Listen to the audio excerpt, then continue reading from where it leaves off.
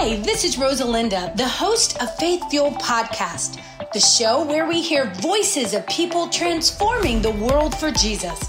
Pastors, leaders, entrepreneurs, and world changers. So sit down, relax, or keep it driving. It's time to get some wholehearted, wide open, and yes, sometimes side-splitting encouragement and direction for your life. So get ready to get fired up. Amen. Recently, I've been faced with a lot of testing.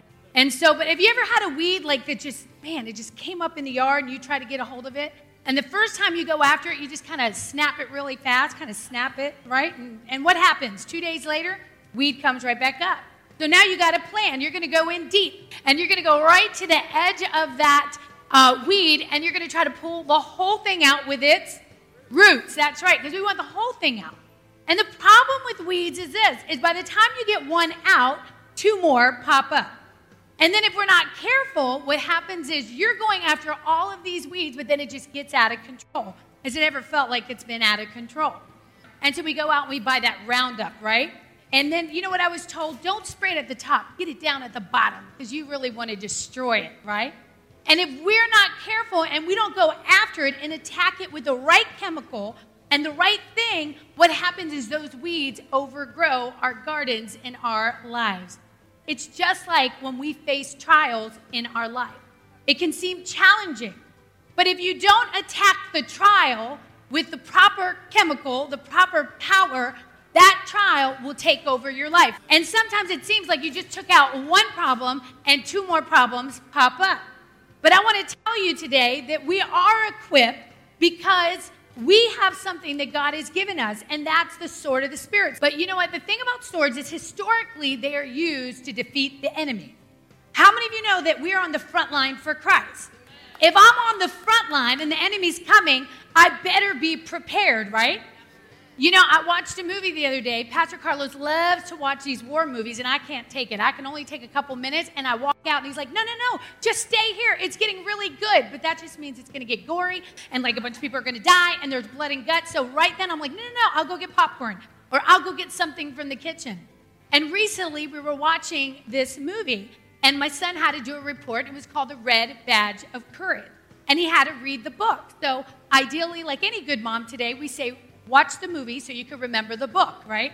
So I'm watching the movie, and all of a sudden, it looks like they advance. And then what happens? Instead of like going back home, that's what I would do after I won, they advance further, but now they're playing drums and singing songs. I'm not marching with a drum into battle. I'm not going to be that girl. If I go back into battle, I'm going to be equipped.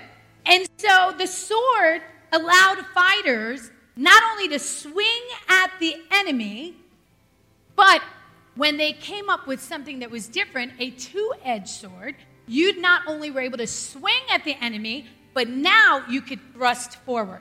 And as Christians, sometimes we're walking around defeated because we don't think we're equipped to handle what the enemy throws our way. And sometimes we're looking at our problems and we're walking around like so scared, and we take molehills and we turn them into mountains, and some of us quit before the battle even gets going. You look at a situation and you go, you know what? There's no way I can handle that. Man, I'm out. Man, there's unrest at my home. I'm out. Man, my kid is doing this. I'm out. It's too much for me to handle. And you're forgetting that you're walking around with a killer weapon. As Christians, God has given us a weapon that will destroy our enemy. Let me just tell you, if I get in a fight and it's life or death, I'm talking about war. I'm not advocating all this kind of violence. But if I'm at war, honey, and it's me or you, I'm going home alive. Amen? I'm not walking into war going, well, man, I just hope it works out. You know, it'd be great if I lived through this. No, if I am dealing with a battle, I know that I am equipped with something that's going to tear you up, and I'm going to win that fight. And it's the same thing when it comes to our personal battle. I'm going to tell you that this morning, I woke up, and I said, today is going to be a good day. And so I woke up this morning, I met our staff, we went to Dunkin' Donuts. I mean, how much better can that be? I was like, I'm not going to eat a donut. I'm going to have a bagel. Praise the Lord. I'll take half of that. So making good decisions, right? Everything's looking good. And I began to share with our staff. And I said, when you're facing a situation, what's your method? How do you cope when you feel like you are slipping? How do you cope? What do you do? What's your go-to? What's your flow? What is it that you do when you feel like things are not happening or you're kind of slipping away from the Lord? What is your method to put you back on track? And everything is going great. And then I began to share with them how all of us have to grow and learn those good habits of seeking God first, even when major trials come. Well, then I told them my son, who's a gamer, he's a Fortnite. Just one day I wish he'd bring home a check for that Fortnite. You know, kids are getting paid millions and millions of dollars. But anyways, we take his computer, we go to Best Buy, and I'm like, I'm going to go online. I'm going to set the appointment so when I get there, I'll be prepared and I can walk in. We take his computer, we walk in. All of a sudden, there it is. I'm at the Geek Squad. It says, Rosalinda, 6 o'clock. I'm 2 minutes early. I just hang out for a second, and I walk right up to the counter. I'm like, man, it feels good to be on time. I'm prepared. And all of a sudden, the craziest country old lady sitting behind me about tore my head off.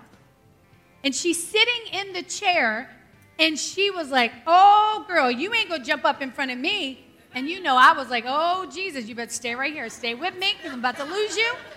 And she was just talking behind me. And then I turned to Victor, and I was like, is she talking to me? He was like, she's talking to you, Mom. You know, what you going to do? Because we're teaching our kids how to make right decisions. So I just let the first thing, you know, just kind of pass me by. But then she was like, yeah, I'm talking to you, standing up in front of me. I've been sitting here. I was like, it's going down at the Geek Squad. Right now, it's going down. So I turned to her and I said, ma'am, I'm so sorry. You know, I went online and I made my appointment. I don't know why they haven't called you. And I said, maybe you could take it up with the lady. Now, how many of you think that's a good way to handle it? You know, be nice and polite. She won't have it. Grandma was about to rip my head off. And she was like, let me just tell you something, little lady. I made an appointment too, and you're going to sit your butt down, and I'm going to get up. I said, oh, Jesus. God, resurrected Christ, I need you right now. And so I was like, okay, I'm going to, do I sit down? Do I like fall to that? Because this grandma is not taking me out. This ain't going down. So every thought went through my mind, good and bad, all of them together at one single moment. And so I just decided, okay, I'm not going to react, right? Because that's probably the better thing to do. And she went one more time, but this time she stood up behind me. It was like the presence of the enemy was at Geek Squad standing right behind me. Where's my sword? Where's my sword? And so I just had to like hold it together, and I turned around to her and I said, ma'am, I'm so sorry. I don't know why you're having a tough day today.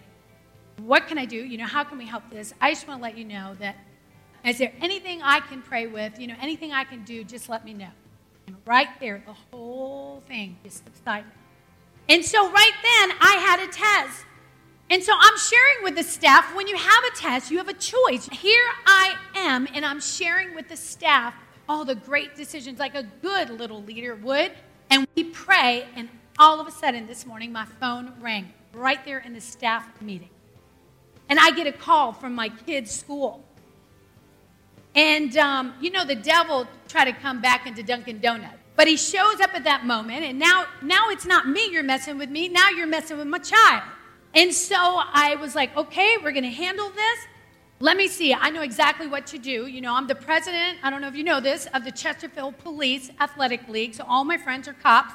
I'm going to call one right now. So I text my police friend, and I was like, 911, this is an emergency. He sent me a text back, I'm sorry, I'm in a meeting. And so then I was like, okay, fine. If that doesn't work, I'm going to just step it down, because that's what we do, right? We step it down. We go a little lower, right? So my mind went a little lower, a little further away from Christ, and I was like, I'm going to go gangster on him because they don't know my family. I'm friends with cops because 3 of my cousins were on the most wanted list. I mean, we're just going to take it there. So I decided to think, who could I call in this moment? And I decided to call one of the most notorious gangsters from New York, who was the warlord of one of Brooklyn's largest gangs. And I called my daddy. Come on, somebody. And the reason why I called my daddy was not only because I knew he'd come in there strong, but because I needed accountability, right? And so I called my daddy. But do you know when they mess with your kids, you understand they're crossing a line, right? Like my mind is like, okay, this is a whole nother Marvel movie, and I'm about to go Wakanda on them. Don't they know I have Nigerian friends in my church? We're going to tear these people up. And so anyways, by the time I got there, I decided to reach to my mental and emotional sword, and I started quoting scripture. And I started saying, God, if you are for me, then nobody can be against me. Amen? And I started pulling on the word of God. And I started quoting things like, God is our refuge and our strength. He is an ever-present help in time of trouble. And that sword started lifting up in my spirit. I was feeling more settled. Proverbs 18:10, the name of the Lord is a strong tower. The righteous run in and we're safe. Guys, we have a place to go to when the enemy is attacking. I started saying, so don't fear, for I'm with you. Don't be dismayed, for I'm your God, and I will strengthen you. My God will help me in this time of trouble. I'll uphold you with my righteous hand. Then Exodus says, the Lord is my strength and my song. If you ever wondered what your song is, amen, he's your song, and he has given me victory. Those who seek the Lord will lack no good thing, amen. That means it's just going to work out in our favor, right? Psalms 32:7-8 says, you are my hiding place. You will protect me from trouble and surround me with songs of deliverance. Amen. You know what God was saying? See, when we pull up the sword of the Spirit, that's the word. See, that's our weapon. When we're going against trials, you better come in to win. Amen. And so that means that you got to know the word of God. And so all the way to pick up my dad, I was just quoting the word of God. And little by little, my anxiousness, my anxiety, my anger started simmering on down. Amen? Because now I've learned to pull out a weapon that's going to help me not only defeat the enemy, but it's going to bring calmness in my life. Amen? You know, this was my go-to weapon, the sword. The Word of God says in Hebrews 4:12, for the Word of God is alive and active. The Word of God, that's your sword and weapon, is alive. It is alive. Amen. He's not on the cross. He's not buried. He's not defeated. It's alive. And we can count on that. And it says it's sharper than any double-edged sword. It penetrates even to dividing the soul and the spirit, joints and marrow. Do you understand when the sword hits you, it goes deep. Amen. And it judges the thoughts and the attitudes of the heart. You see, I love what I read recently because sometimes people get confused and they say, you know, if you have problems in your life, it's because you're not right with the Lord. Don't we love, boy, we have this whole Christianese way of talking to people. We say, man, if you're struggling, it must be because you have sin in your life. Well, let me tell you what I read. Just as the tallest trees in the forest is most likely to be struck by lightning, so a righteous person standing tall in their faith may be the most likely candidate to draw fire. Are you drawing fire in your life? Are you drawing fire? Are you under attack? If you're under attack, I want to tell you there's no coincidence. If you are drawing fire, I believe that every trial you'll go through is going to make you greater. Amen? Every trial you go to is an opportunity for you to learn, for you to walk in the Spirit and grow and do things differently. Amen? You see, after the resurrection of Jesus, you know what happened? See, these people walked with Jesus. They talked with Jesus. They saw Jesus on a cross. And then they see him resurrected, and now Jesus isn't physically with them on earth. And little by little, their faith begins to dwindle. And now they're doubting. Now people are coming against the disciples. Now they are upset. People are just coming against their faith, and all of a sudden they're weak, and something happened. Peter was appointed to write this letter. He knows that they're discouraged, they've been tired, and their faith is running low. And he says this, these trials, they come so that the proven genuineness of your faith, a greater worth than gold. I don't want to read that too fast. You see, if we can prove your faith, it's worth more than gold. I'm going to say that one more time. If we can prove your faith in God, it's worth more than gold.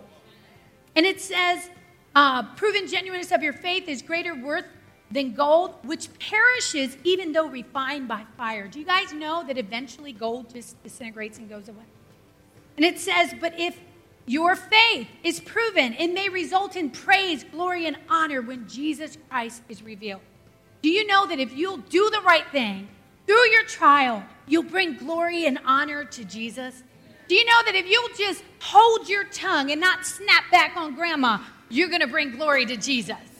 Do you know that if somebody in your job gives you a hard time, instead of clapping back at him, but you just praise him, do you know that you're going to bring glory and honor to Jesus? But you know what? If we will slow it down and we will praise God through our trial, we're going to bring glory and honor to him. Amen? You know, Peter tells him this, look, trials have come. But if we keep our faith, it will prove that we have genuine belief and that the cross is real. You know, today, being a Christian, you are persecuted. And Peter goes, look, just hang in there. Because if you can just prove it, we'll prove the cross is real. And that's powerful. You see, our faith isn't tested because God doesn't know how much or what kind of faith you have. It's tested because we're often ignorant of how much or what kind of faith we have. You see, God's purpose in testing is to display the enduring quality of our faith. If you're being tested, it's because he wants to make sure you got it. Amen? If you're being tested and you glorify God, it's to strengthen you where you need to be strengthened. You know, I played sports in life, and I had coaches that were very frank and very upfront. And I tell my husband, I praise God all the time that I had a coach that told me the truth. You know, that didn't just pat me on the back and give every single kid a trophy, but you know what? It was a tough coach. And when I fell short, they made me go run a lap again. And when I didn't make a certain level, they told me the truth. You need to do this and you need to do that if you want to perfect your game. But I needed a coach in my life to tell me the truth. And I'm telling you that if some of you want to be set free out of the petty pitfalls that are snaring you, you need a coach to speak into your life, amen? But you got to receive the word. You've got to say, you know what? Teach me, show me, keep me accountable. If I'm doing things that aren't pleasing God and my actions are not glorifying God, tell me. Do you allow somebody to speak into your life? Do you come every week to church and do you listen to what's great and walk out? But if somebody holds you accountable, you get an attitude.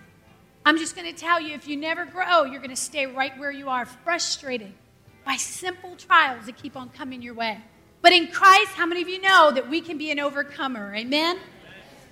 Invite Rosalinda to speak at your meeting or group. Go to rosalinda.live for more details. Connect with us on Facebook, Twitter, and Instagram. Get more at rosalinda.live. If you experience it, we'll examine it. If God's word says it, we'll stand on it. And when you're feeling faint, we are here with your faith fuel. I'm Rosalinda Rivera. We'll chat again soon. This podcast was brought to you by New Life for Adults and Youth, celebrating 50 years of restoring broken lives. If you or a family member has been struggling with addiction, New Life for Adults and Youth is the answer. Visit them at newlife.center.